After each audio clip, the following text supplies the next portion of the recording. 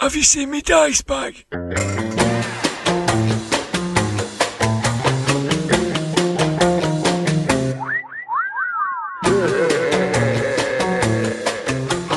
Grognard Files.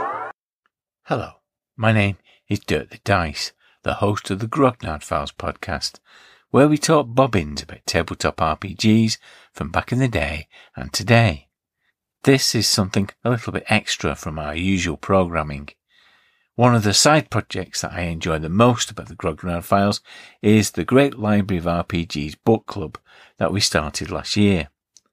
You know, we don't really get enough time to talk to each other outside of the game in this new age of online gaming, so the book club was conceived as a space for gamers to meet and chat about gaming adjacent topics, sometimes books, but not always.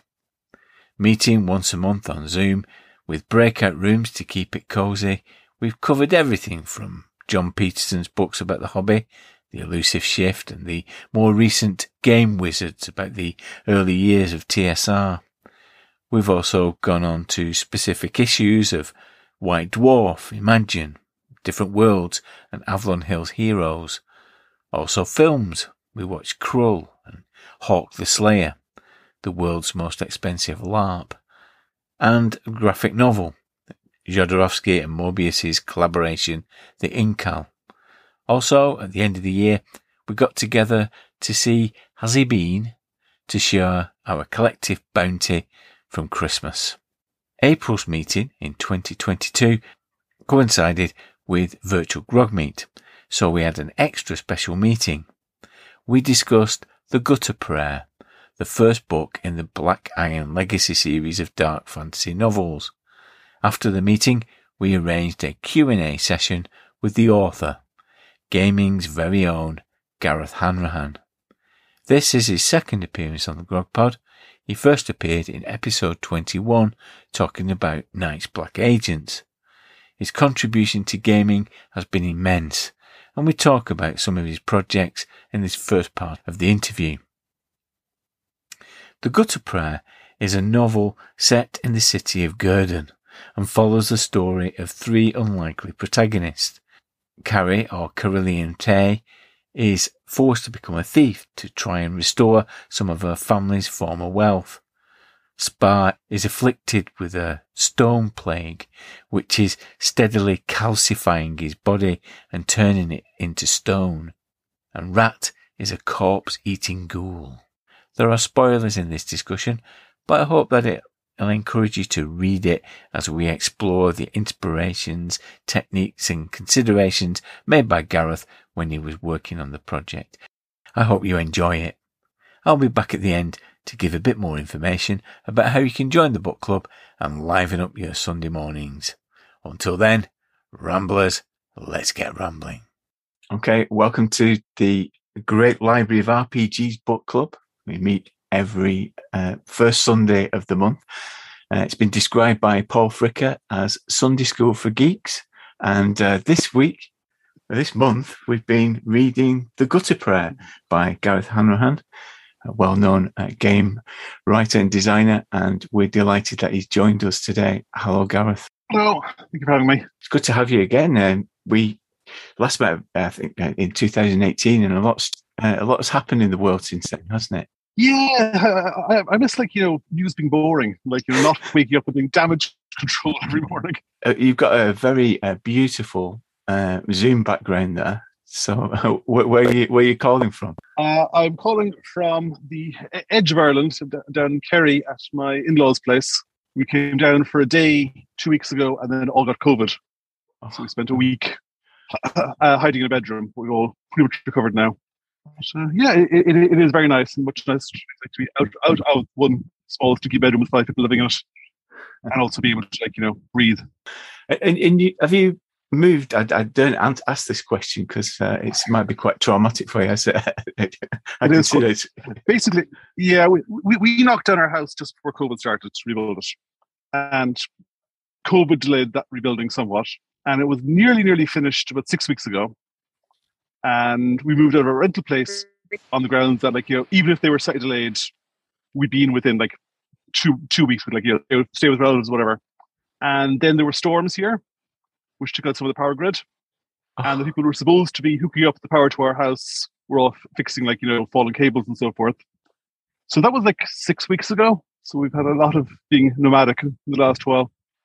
But we finally have power. So another 2 apparently. We should finally be in. Has that affected your work rate? Surely not. I mean, how have you managed to keep working in those conditions? I am. April is going to be very, very much a catch-up month in a sort of very frantic way. Nothing has fallen through yet, but I am uncomfortably close to certain deadlines. And is that how it feels for you? Like a series of deadlines? Because I know since we last met, you've produced a whole load of stuff. Because when we last met, I think the Persephone Extraction was about to be released. Night's Black Agent Solo was about to come out, and since then you've produced a lot more stuff as well. I have. I'm not quite sure what, but because of the pandemic and printing being so weird, especially with the rise in the price of paper, I've done a load of things that actually haven't come out yet. So I'm trying to recall what I've actually done, what I've done since then. I've handed in Poison Tree, which was my edits and development on the Cthulhu campaign done by the good friends, which hi Paul. What else have I done? The 13th Age campaign I've been working on for ages, which is approaching finished. Currently, I'm working on the Ocean game, which is another long running Pelgrane project. Pookie is helpfully holding up books I've written, which apparently come out in the intervening months, which is the Book of the Underworld and Book of Demons, 13th Age. And I also did a bit of Drakenhall. And there's some One Ring stuff in the pipeline. And there are novels as well. I keep busy. As I mentioned, the Persephone Extraction is part of Virtual Grog Meet, which is the convention we've run this weekend. I completed it last night. We started off as a one-shot last year. We got carried away and we did it over 5 sessions. So we completed the Persephone Extraction last night. You'll be pleased to know that the world was saved. Yeah, it's another adventure that became oddly topical, given the final parts about a pandemic. Yeah, but between that and the other Restorations campaign I did, the Zlozny Quartet being set in parts of Ukraine, that's another one that's become alarmingly topical. And one of the things that we were discussing this morning was about your role, that you seem like somebody who is both an ideas person, but also a completer finisher. So somebody who comes into a project and brings it all together. So how would you describe yourself? Someone whose name I'm completely blanking on, which is really annoying because I'm a really nice person. Describe me as a builder, and that I'm good at building on stuff other people have done.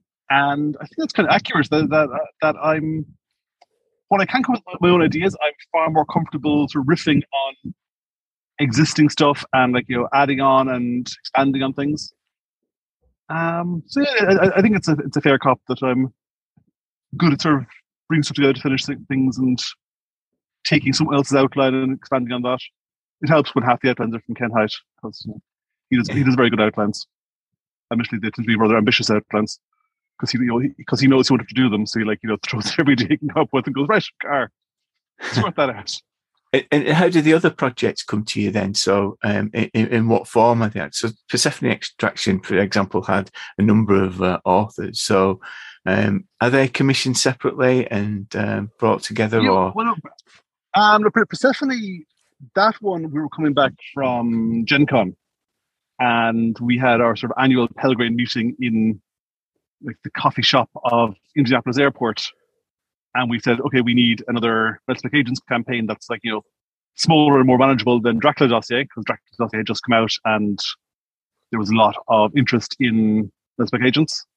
So I threw together an outline on the plane back, and we found some writers and fired that off, and then I did my sort of sprinkling of fairy dust and brought it all together at the end, writing the final adventure and then going through them all to edit them for consistency and to add links between them. And the cover for that adventure sells it, doesn't it? It's a great cover. Mike Red's doing assault on a Greek monastery. What more could you want? And The other project that I need to mention that is getting a lot of consideration is Pirates of Drunnox. Now, I've got a quote here from Mr. Blythe Blythe of the Grognard Files, who described it as a work of genius. Pirates, it was a very, very odd project. It happened it started just as I was about to leave Mongoose, and sort of continued after that. And it was written, sort of Dickensian way, because I had the outline. And originally it was supposed to be just a sort of standard project, but then it ended up being released in as a sort of part work in PDF, like each venture was done separately. So normally if I'm doing a long campaign, I'll write the whole thing, or the whole thing be written, and then I'll come back and I'll edit it and add connections between the various ventures, and sort out that A leads to B leads to C. But with Pirates, the first adventure was published as it was written the second one, and then the second one was out as I was doing the third one, and so forth. So I couldn't go back and change stuff. So it was a bit of a tightrope act. That anything I had written was now fixed canon and could not be changed, even if I had a better idea later on. So I'm amazed it's where it came together so well. But I think, in retrospect, the secret sauce of that campaign isn't its sandbox nature or anything. It is purely having Brian Blessed as the first NPC you meet, because everyone can do a Brian Blessed impression. If Brian Blessed tells you to do something, you're probably going to do it. But at the same time, you don't feel that Brian Blessed is this wise Gandalf figure who knows what's going on. You get the impression that Brian Blessed has this vague idea. And you're okay, you're on board with this, he's shouting very loudly at you, but you also feel okay, I'm going to take Brian Blessed's vague idea and implement it my own way. Because the players both sort of initial push to do something, but they feel they can interpret that however they want. They can go out and conquer the universe in whatever way they want, as urged on by Brian Blessed, a sort of giant bearded cheerleader. Well, looking forward to starting play that in September. We're scheduled to start that and probably finish it in 2030. So yeah, looking forward to that. Yeah, it is one of those sort of piece of string campaigns, with as long as you want to make it. I think that's what I found with Persephone as well, that the beauty of it, being able to do it over 5 sessions, is that you could actually construct campaign from it just using elements of it, because I suppose that's the beauty of the gumshoe format, isn't it, that you can see where things connect. And exactly. The joy of Gumshoe is the connections. It just it sort of strips away all the sort of fat and skin of adventure and shows you the skeleton very, very clearly, so you can see how the adventure is going to walk and run, so to speak. We're here today at the book club. We've been reading the Gutter Prayer, which is the first in your trilogy, the Black Iron. Not a trilogy. Legacy. It's not a trilogy. Oh, right, okay. So there are only 3 books out. I'm going to do more at some point. Oh, but right. Because everyone assumes that fantasy books come in trilogies, lots of people assume the 3rd book is the last one. And they're screaming, no, it's not. There will be more. Oh, excellent. So trilogy in 5 parts, ideally. But, like all the best trilogies. Yeah, I mean, it was sold to the publisher as basically 1 book, and they said we want a 2nd book of the series. And I went, okay.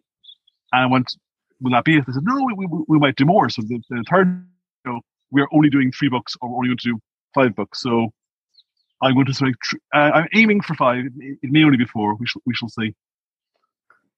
But it was an education in the assumptions of a different market. Yeah. We have some questions around that, about that transition. But I just wanted to talk about how it came about and how it was conceived, and how did you get to the point of pitching it as a novel? There's no sort of single moment of inspiration. It started out actually as, do you know National Novel Writing Month, NaNoWriMo? Oh yes, in November. Yeah. Exactly. I try and do that every year when I have free time, which is 3 times the last 20 years. Purely because even if I don't get anything usable out of it as a story, I generally find that basically I'll come up with ideas I like. I wrote a 30,000 word start of a novel back in 2005 or something. And that never went anywhere in itself, but I used bits of it in like many, many different adventures and monster manuals and whatever, just because I'd like thrown out so many random ideas from my subconscious that it was a good source. So I tried that again. And I wrote the first 20,000 words of the Gutter Prayer or so. But actually, maybe more, maybe 30, 40, and stopped and moved on to a different attempt at a novel. So I wanted to try doing a novel. I'd done so many role-playing things. I wanted to see if I could obviously work in a different style and write something that like, non-role players could understand. And then my wife wisely said, like, instead of starting a different book, why don't you actually finish that one? So I complained and said, no, it's terrible. But sat down and finished the Gutter Prayer. And then I sent it into a couple of open calls for novels, and it did okay. Like it reached it wasn't immediately rejected, but didn't get published there. And I was going to self-publish it. And then a friend of mine, Richard Ford, who was an editor at Mongoose back in the day and has since become a novelist, said, "Oh, my agent John Gerald is always open to submissions. Send it to him." So I sent it into John, expecting nothing to come, but expecting that I would kickstart it and self-publish. I was talking to Greg Stolze about options for doing novels and so forth through self-publishing, and John Gerald said, "No, I like it." And John is this he's ancient doyen of the British sci-fi scene. He's he's been around for ages. He knows everyone. I think he was the first person to publish Robert Jordan or someone. He's very, very, very well established, and is just a terribly, terribly English fellow.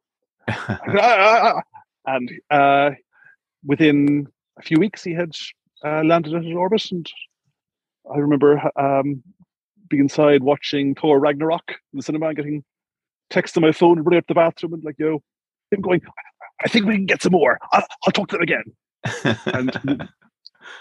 And then me running back to the bathroom, 10 minutes later, going, "You should take this offer. It's a very good offer."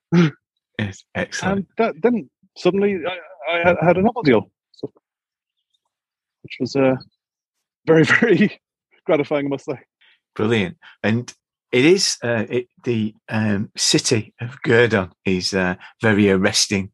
And I think we've all pointed out in our discussions this morning that it's quite a striking prologue. This idea that the city has some sort of sentience. I suppose that is a familiar idea from Eyes of the Stone Thief as well, isn't it? This idea that the city and architecture has a mind of its own. Yeah, I seem to be very, very drawn to sort of sentient architecture and evil places. Also, as people pointed out, the prologue is in the second person present tense, which is a weird way to write a novel, but it's exactly how you run a game. It starts out you are standing on a rise over the city. A very pretentious way to start a novel. A friend went through the book at me going, "You wanker, what are you doing?" But it is exactly how one would run a game. So I think I was very, very nervous and feeling like I was trespassing into someone else's territory when I started writing prose. So I sort of started with something comfortable and familiar to myself. And the other element of the novel that stands out are the three central characters. So talk about how those came about. So the idea of Spar, Ghoul, and Carrie. Who did you start with? Started with Carrie. I tried doing novels before a couple of times, and I always found the same problem, where I was so used to writing role-playing campaigns and so forth that I would set up this interesting setting, no problem. Interesting plot, yep, do that. Protagonist characters, well, that's the player's problem. I was sitting there waiting for my main characters to show up and do something, and because there were no players there to to drive the story, nothing happened. So I wrote started 2 or 3 novels where interesting setup and then just stops. So Carrie, I basically came up with a protagonist who was so impulsive and hair trigger that if something happened, she would react and do stuff instantly, even if that was absolutely the wrong thing to do or utterly stupid. She would sort of leap in feet first to any situation. And that sort of kicked off the story in that she started reacting to stuff and things started happening. Perfect player. Exactly, yeah. And then once you have a sort of like, impulsive, quick to act character, so you want to sort of contrast and sort of fall to that. So you have someone who is by their nature like, slow and thoughtful. I'm not quite sure where the aspect of him being diseased came from. Partially it was the fact that I'd blown my back out a few months before writing it. So it was like, in a mindset where moving was hard.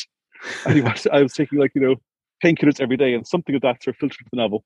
That's where Spark came from.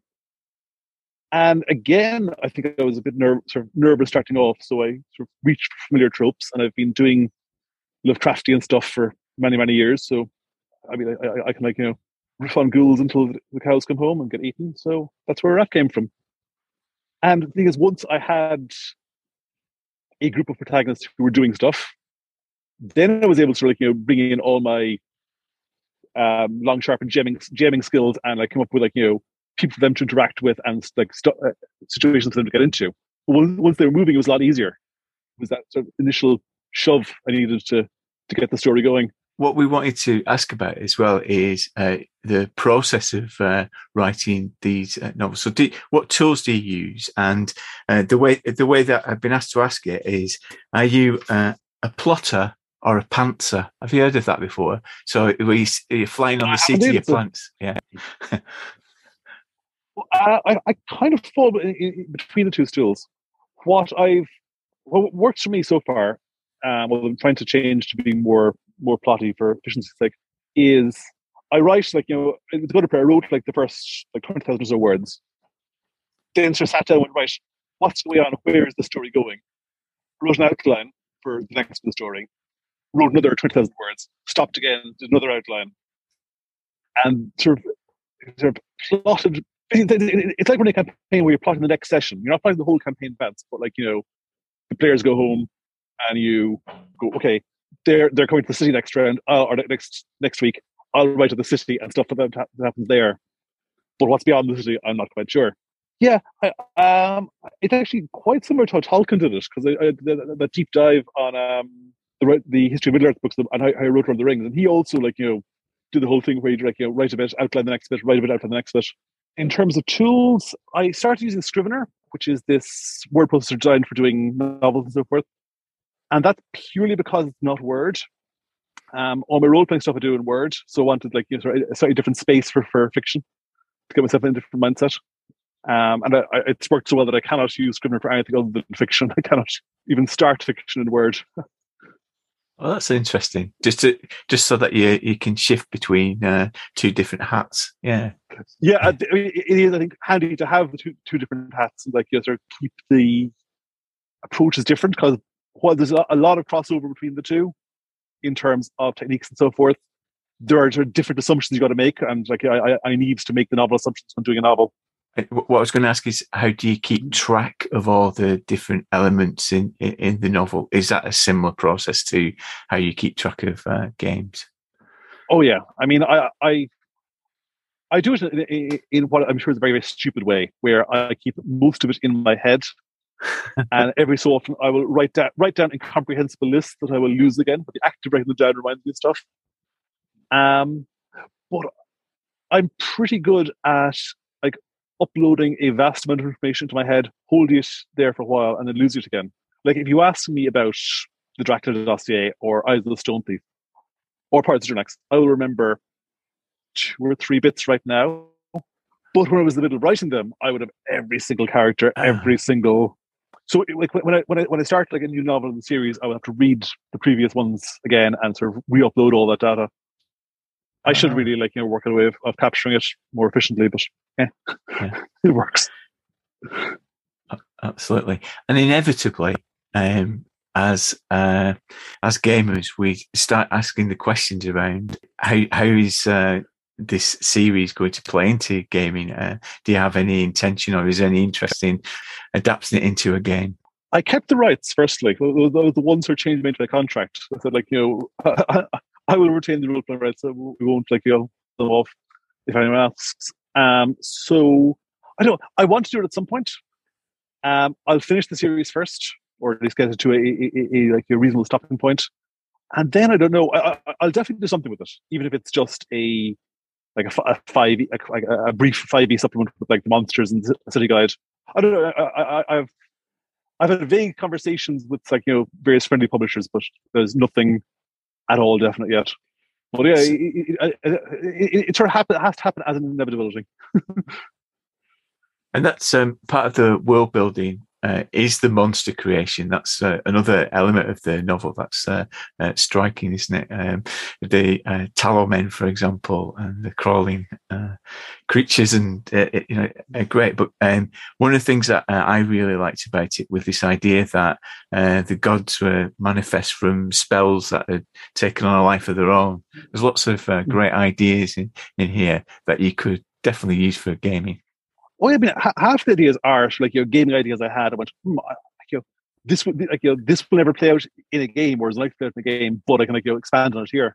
Because in a game, you often these sort of throwaway ideas that will never get used properly, because the players have moved on to the next encounter or whatever.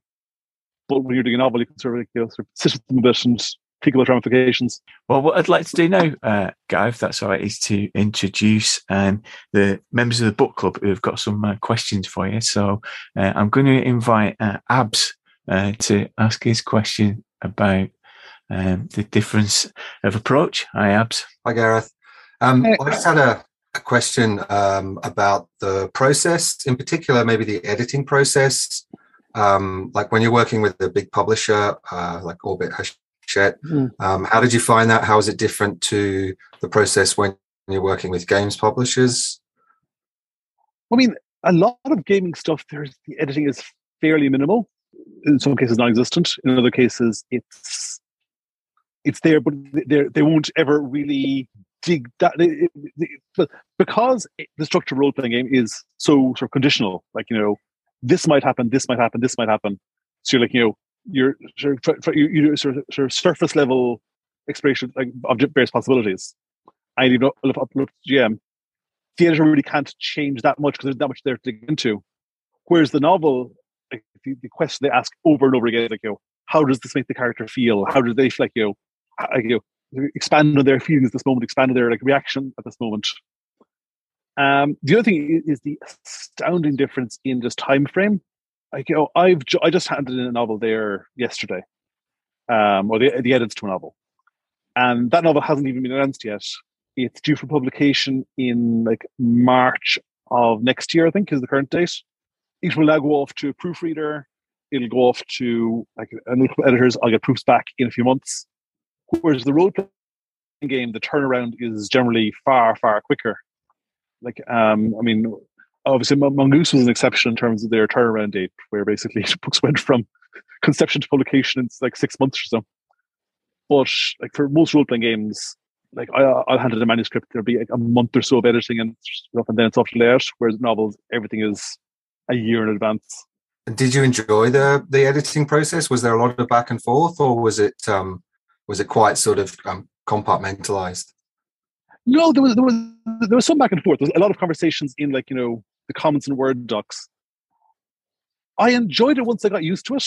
Because there's the same degree of editing in role-playing games, my first reaction was, oh God, I've messed this up completely, because you handed back this manuscript covered in red lines.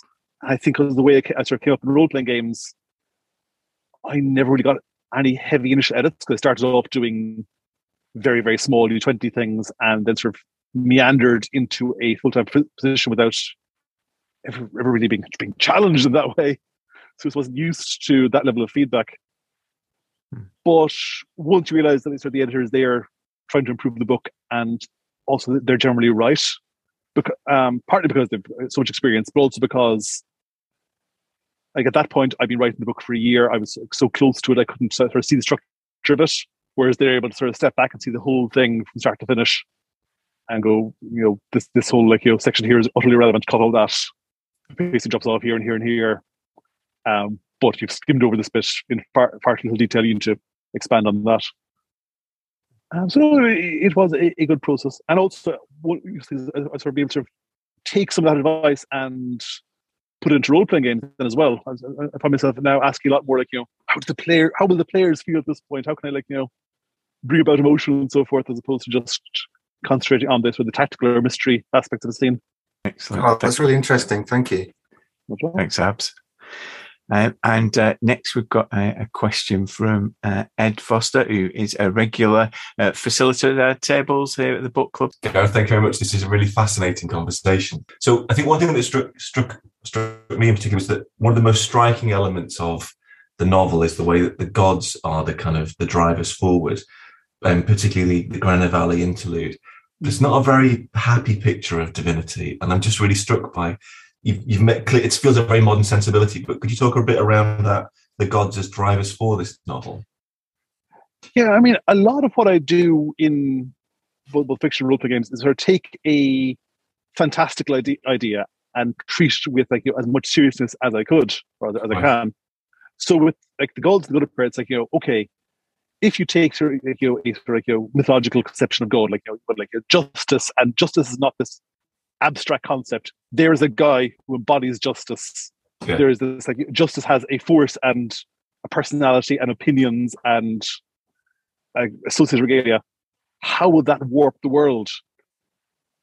And my conclusion was that it would be very, very frightening, because you basically have these obsessive cosmic forces deforming reality, and we'd be sort of trying to live in the shadows of them.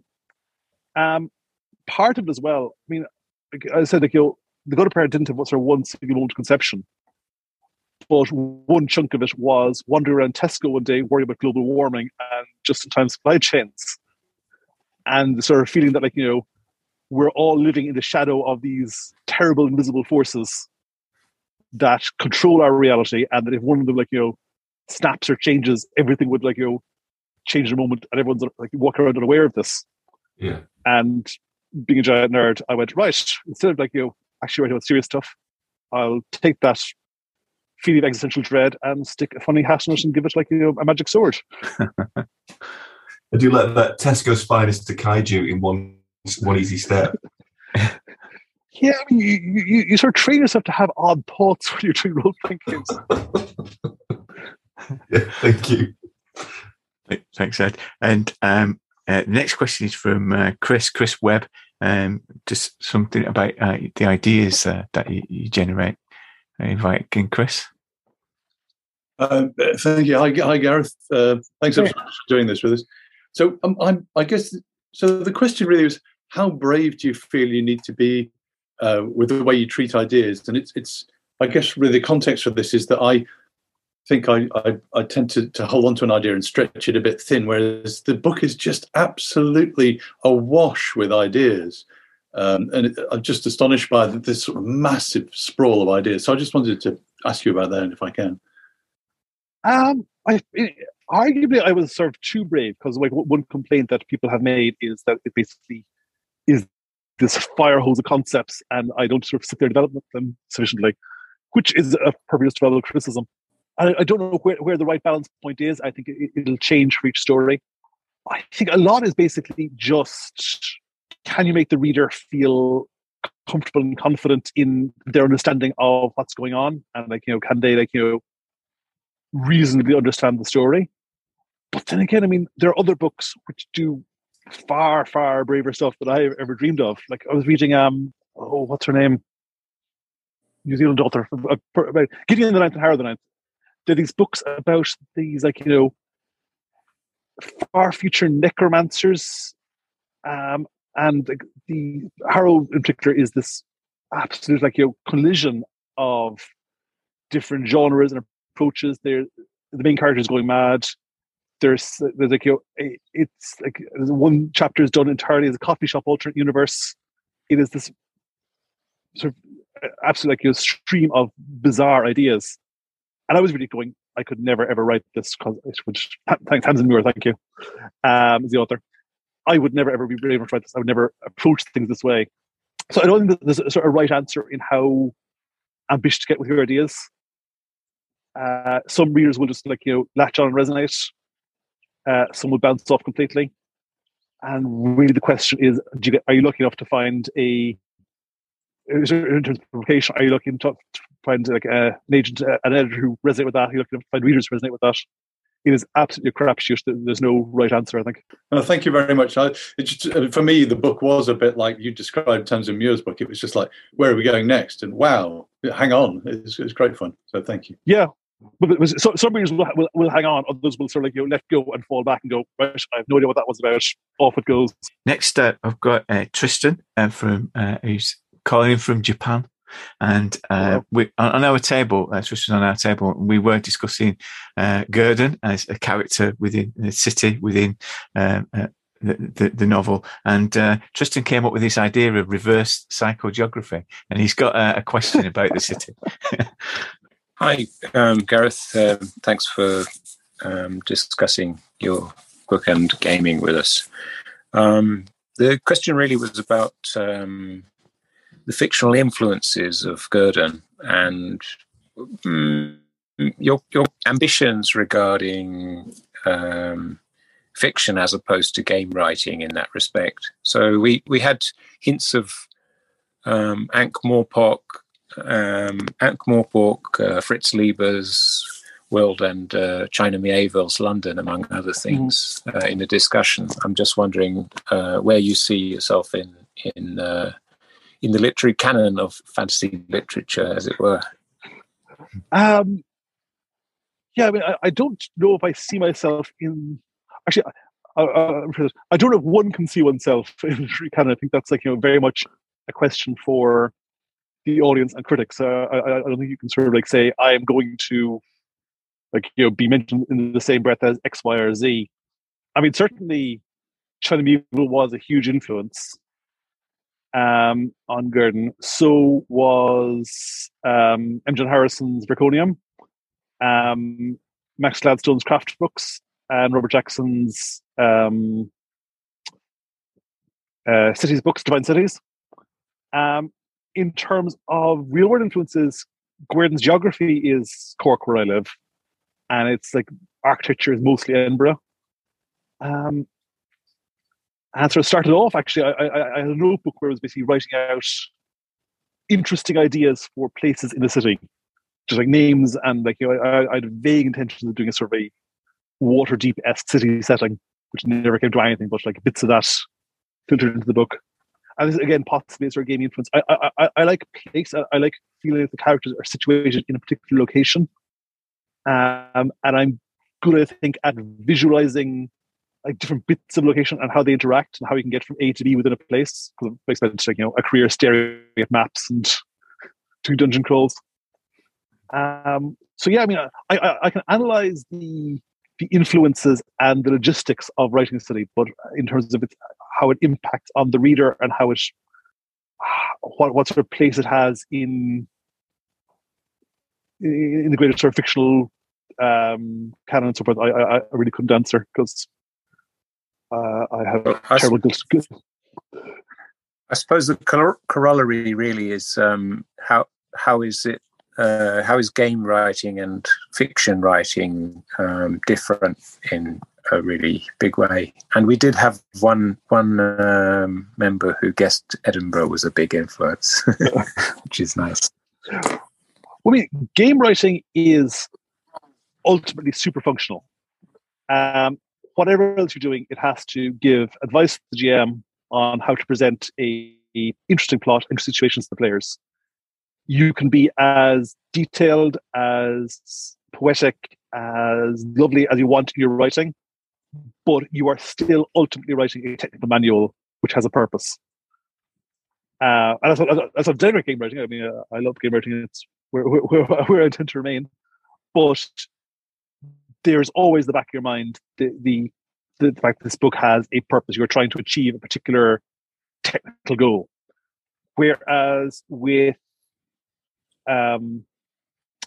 novel writing, where your goal there is to entertain the reader, which is a much more sort of nebulous approach goal, because there are many ways to do that. You don't need to tell the reader. You need to tell the GM what's going on, how A gets to B, what B means, what the various motivations of people are. When you've got one reader there, as long as you keep their attention, keep them entertained, you can do pretty much whatever you want. And so whatever you want becomes much more about provoking emotional reaction or creating a particular atmosphere with the prose. So it's a mindset of moving from working with the GM and giving them the advice and support and information they need to trying to create this emotional or aesthetic effect in the reader. It's a very pretentious way of putting it, but it is like the shift in mindset that's needed. Yeah. Thanks for that. Thanks, Tristan. Thank you.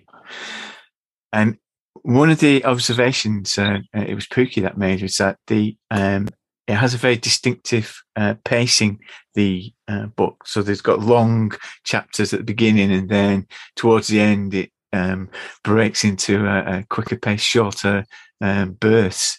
Was that also conscious, and what was you thinking around that? I'd say semi-conscious is probably the best way to put it. As I said, my approach was write a bit, then go back and re-outline, edit a bit, and work out basically what I had done and where it was going. Partly the sort of quick pace of the last chapters is just me going, oh dear God, this is 180,000 words long. And I've been told it's hard to publish anything longer than 150,000 words. So quick finish it. Yeah. And also early on, I know that I really enjoy basically slipping into source book writing mode and having characters go off on long digressions about history and background and so forth, which my editors always say, cut this. And then they're going, no, this is the bit I like. This is the really fun part. There's a fantastic book, which I always plug, called Wonder Book by Jeff Vandermeer, which is this guide to writing fiction, but it's done for chunks from all different writers in there. And a sidebar from Kim Stanley Robinson, the Mars books, which have always taken a sort of a totemic touchstone, where Kim Stanley Robinson basically goes, people will tell you, cut exposition and cut, everything else, move the plot forward. Nonsense. If your exposition is fun and you enjoy it, and you make the reader enjoy it, then you can get away with it. Yeah. Which is how he justifies, 30 pages on, Martian soil chemistry, because it is really, really interesting. He makes it interesting. And similarly, I sort of will fight for my 5-page digressions about the, underworld architecture of the city, because I find that interesting, and I hope I can make the reader interested as well. And also, this is again a sort of a role playing shtick I've picked up. I'm good at embedding stuff that will pay off later on. Yes, in those descriptions. So there's very I rarely waste a description. I'm always good at sort of sticking clues in and foreshadowing and so forth, which I think is a sort of GMing tool, because when you're GMing, if you describe something, it's easy to make that relevant later on. Here, I with prose, I can sort of I can apply the same trick and go, oh, I mentioned that the city is built on pillars 50 pages ago. Aha! Now I stick bombs onto the pillars. The bag is going to blow up the pillars and collapse the city. Oh, ha, ha, ha. I am retrospectively a genius. I've got Brinley would like to ask a question about pacing as well, so inviting Brinley. Hi, Gareth. Hey. Our group this morning, when we were talking about this, we were struck by how fast-paced the book is.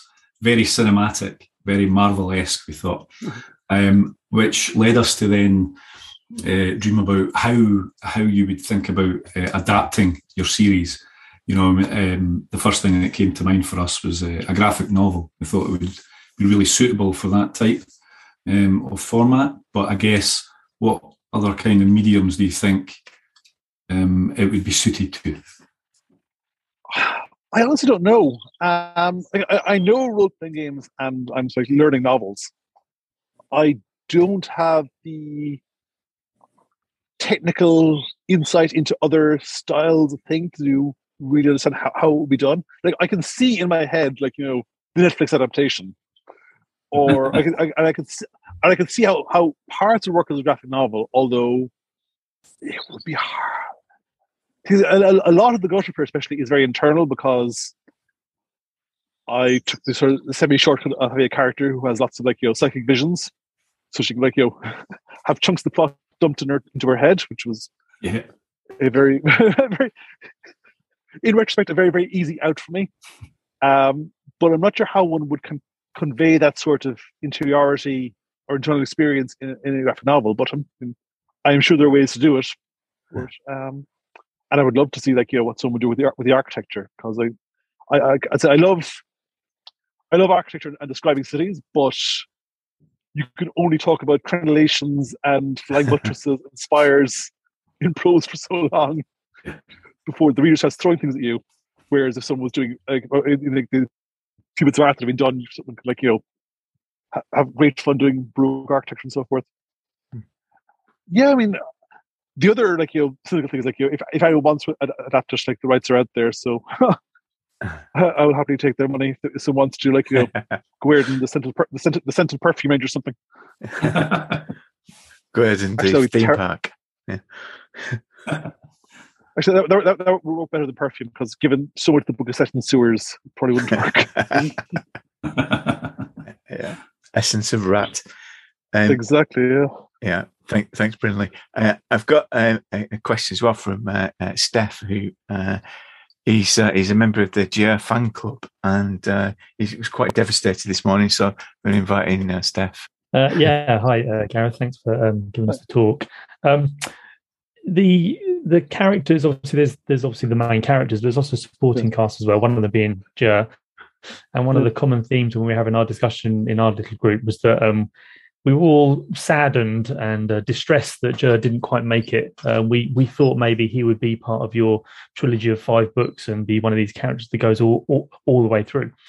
So I'm just wondering, obviously you've discussed how you have your fire hose kind of ideas, and then you were going back and rewriting parts of the book and after 20,000 words, etc.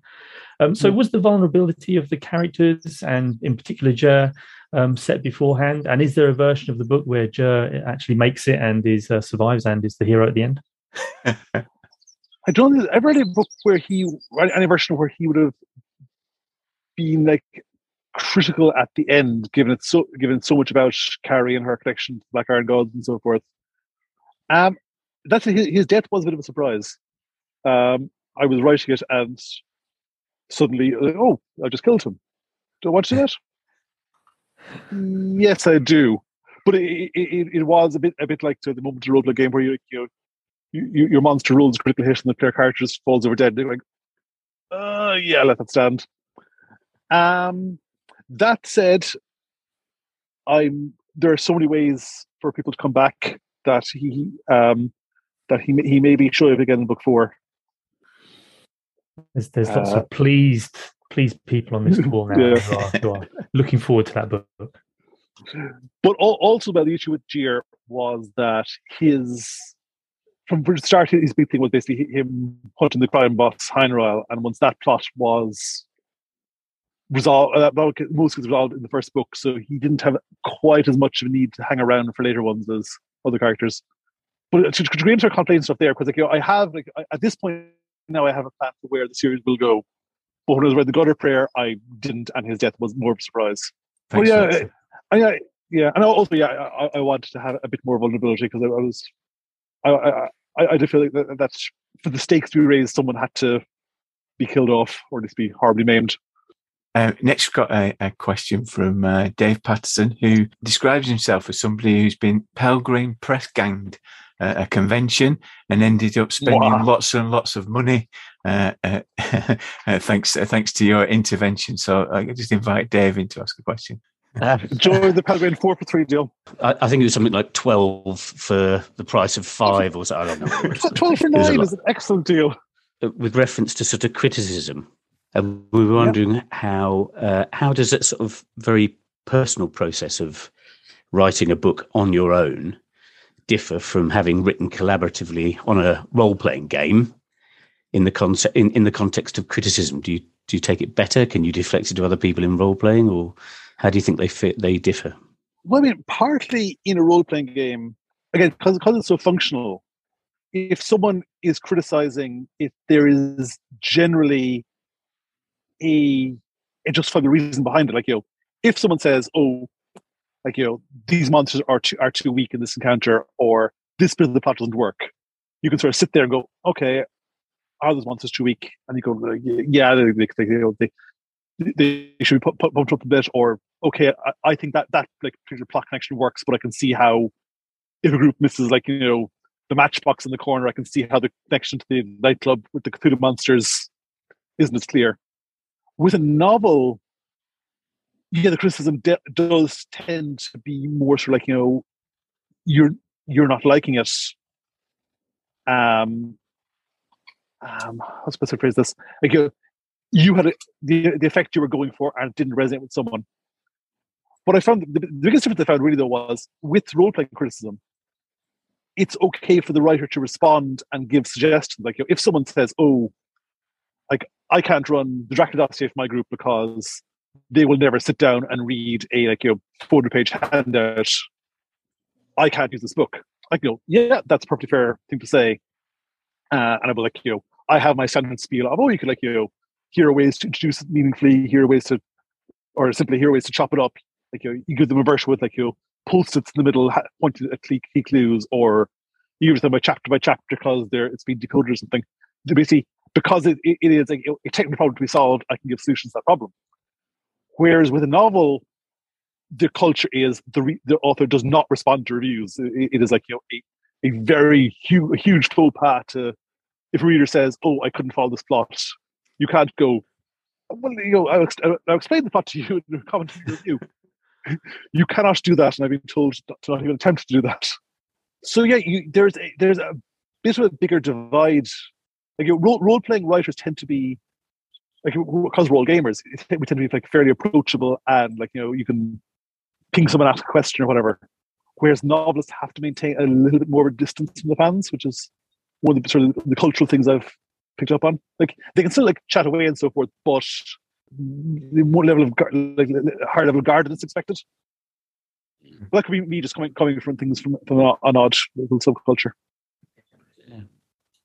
I suppose it's in the mainstream as well, isn't it? So your criticism is probably reaching different audiences that because it's more exposed, isn't it? And in mainstream publications.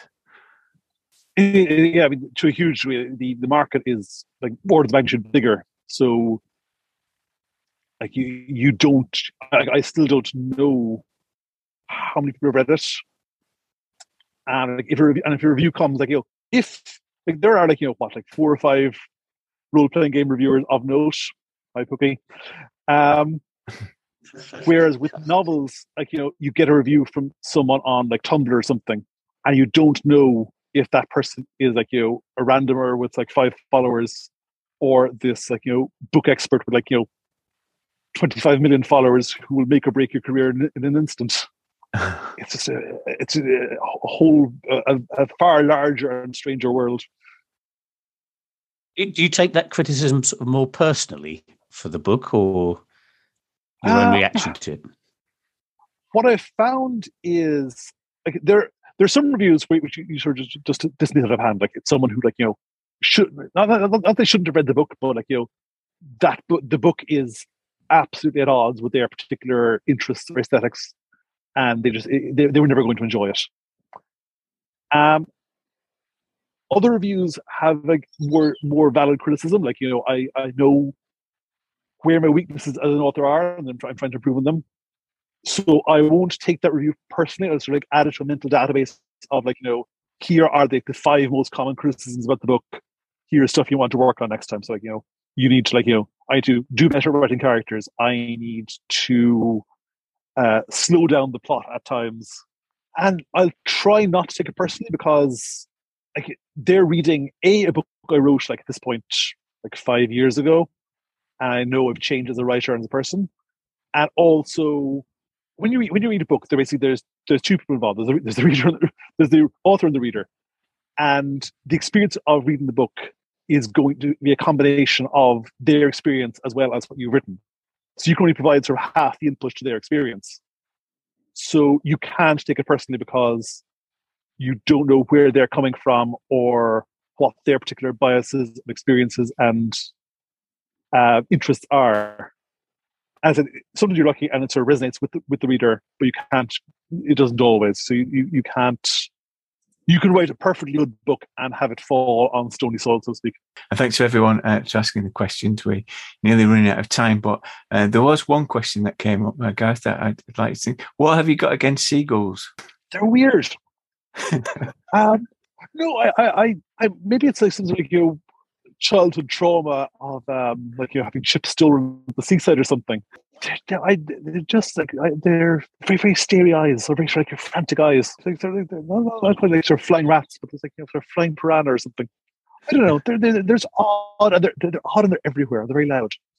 To be slightly more serious, a lot of writing is taking these things that have an emotional charge for you and trying to convey that emotional charge to someone else, because the unexpectedness and strangeness of imposing or having someone else's experience imposed on your own worldview is like an interesting way to create an emotional effect. Like if I feel I don't feel that strong about seagulls, but I feel I've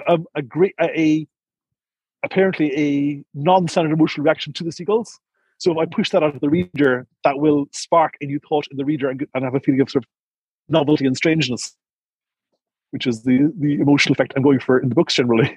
Well, thank you very much, Gareth, for spending some time with us this morning at the book club.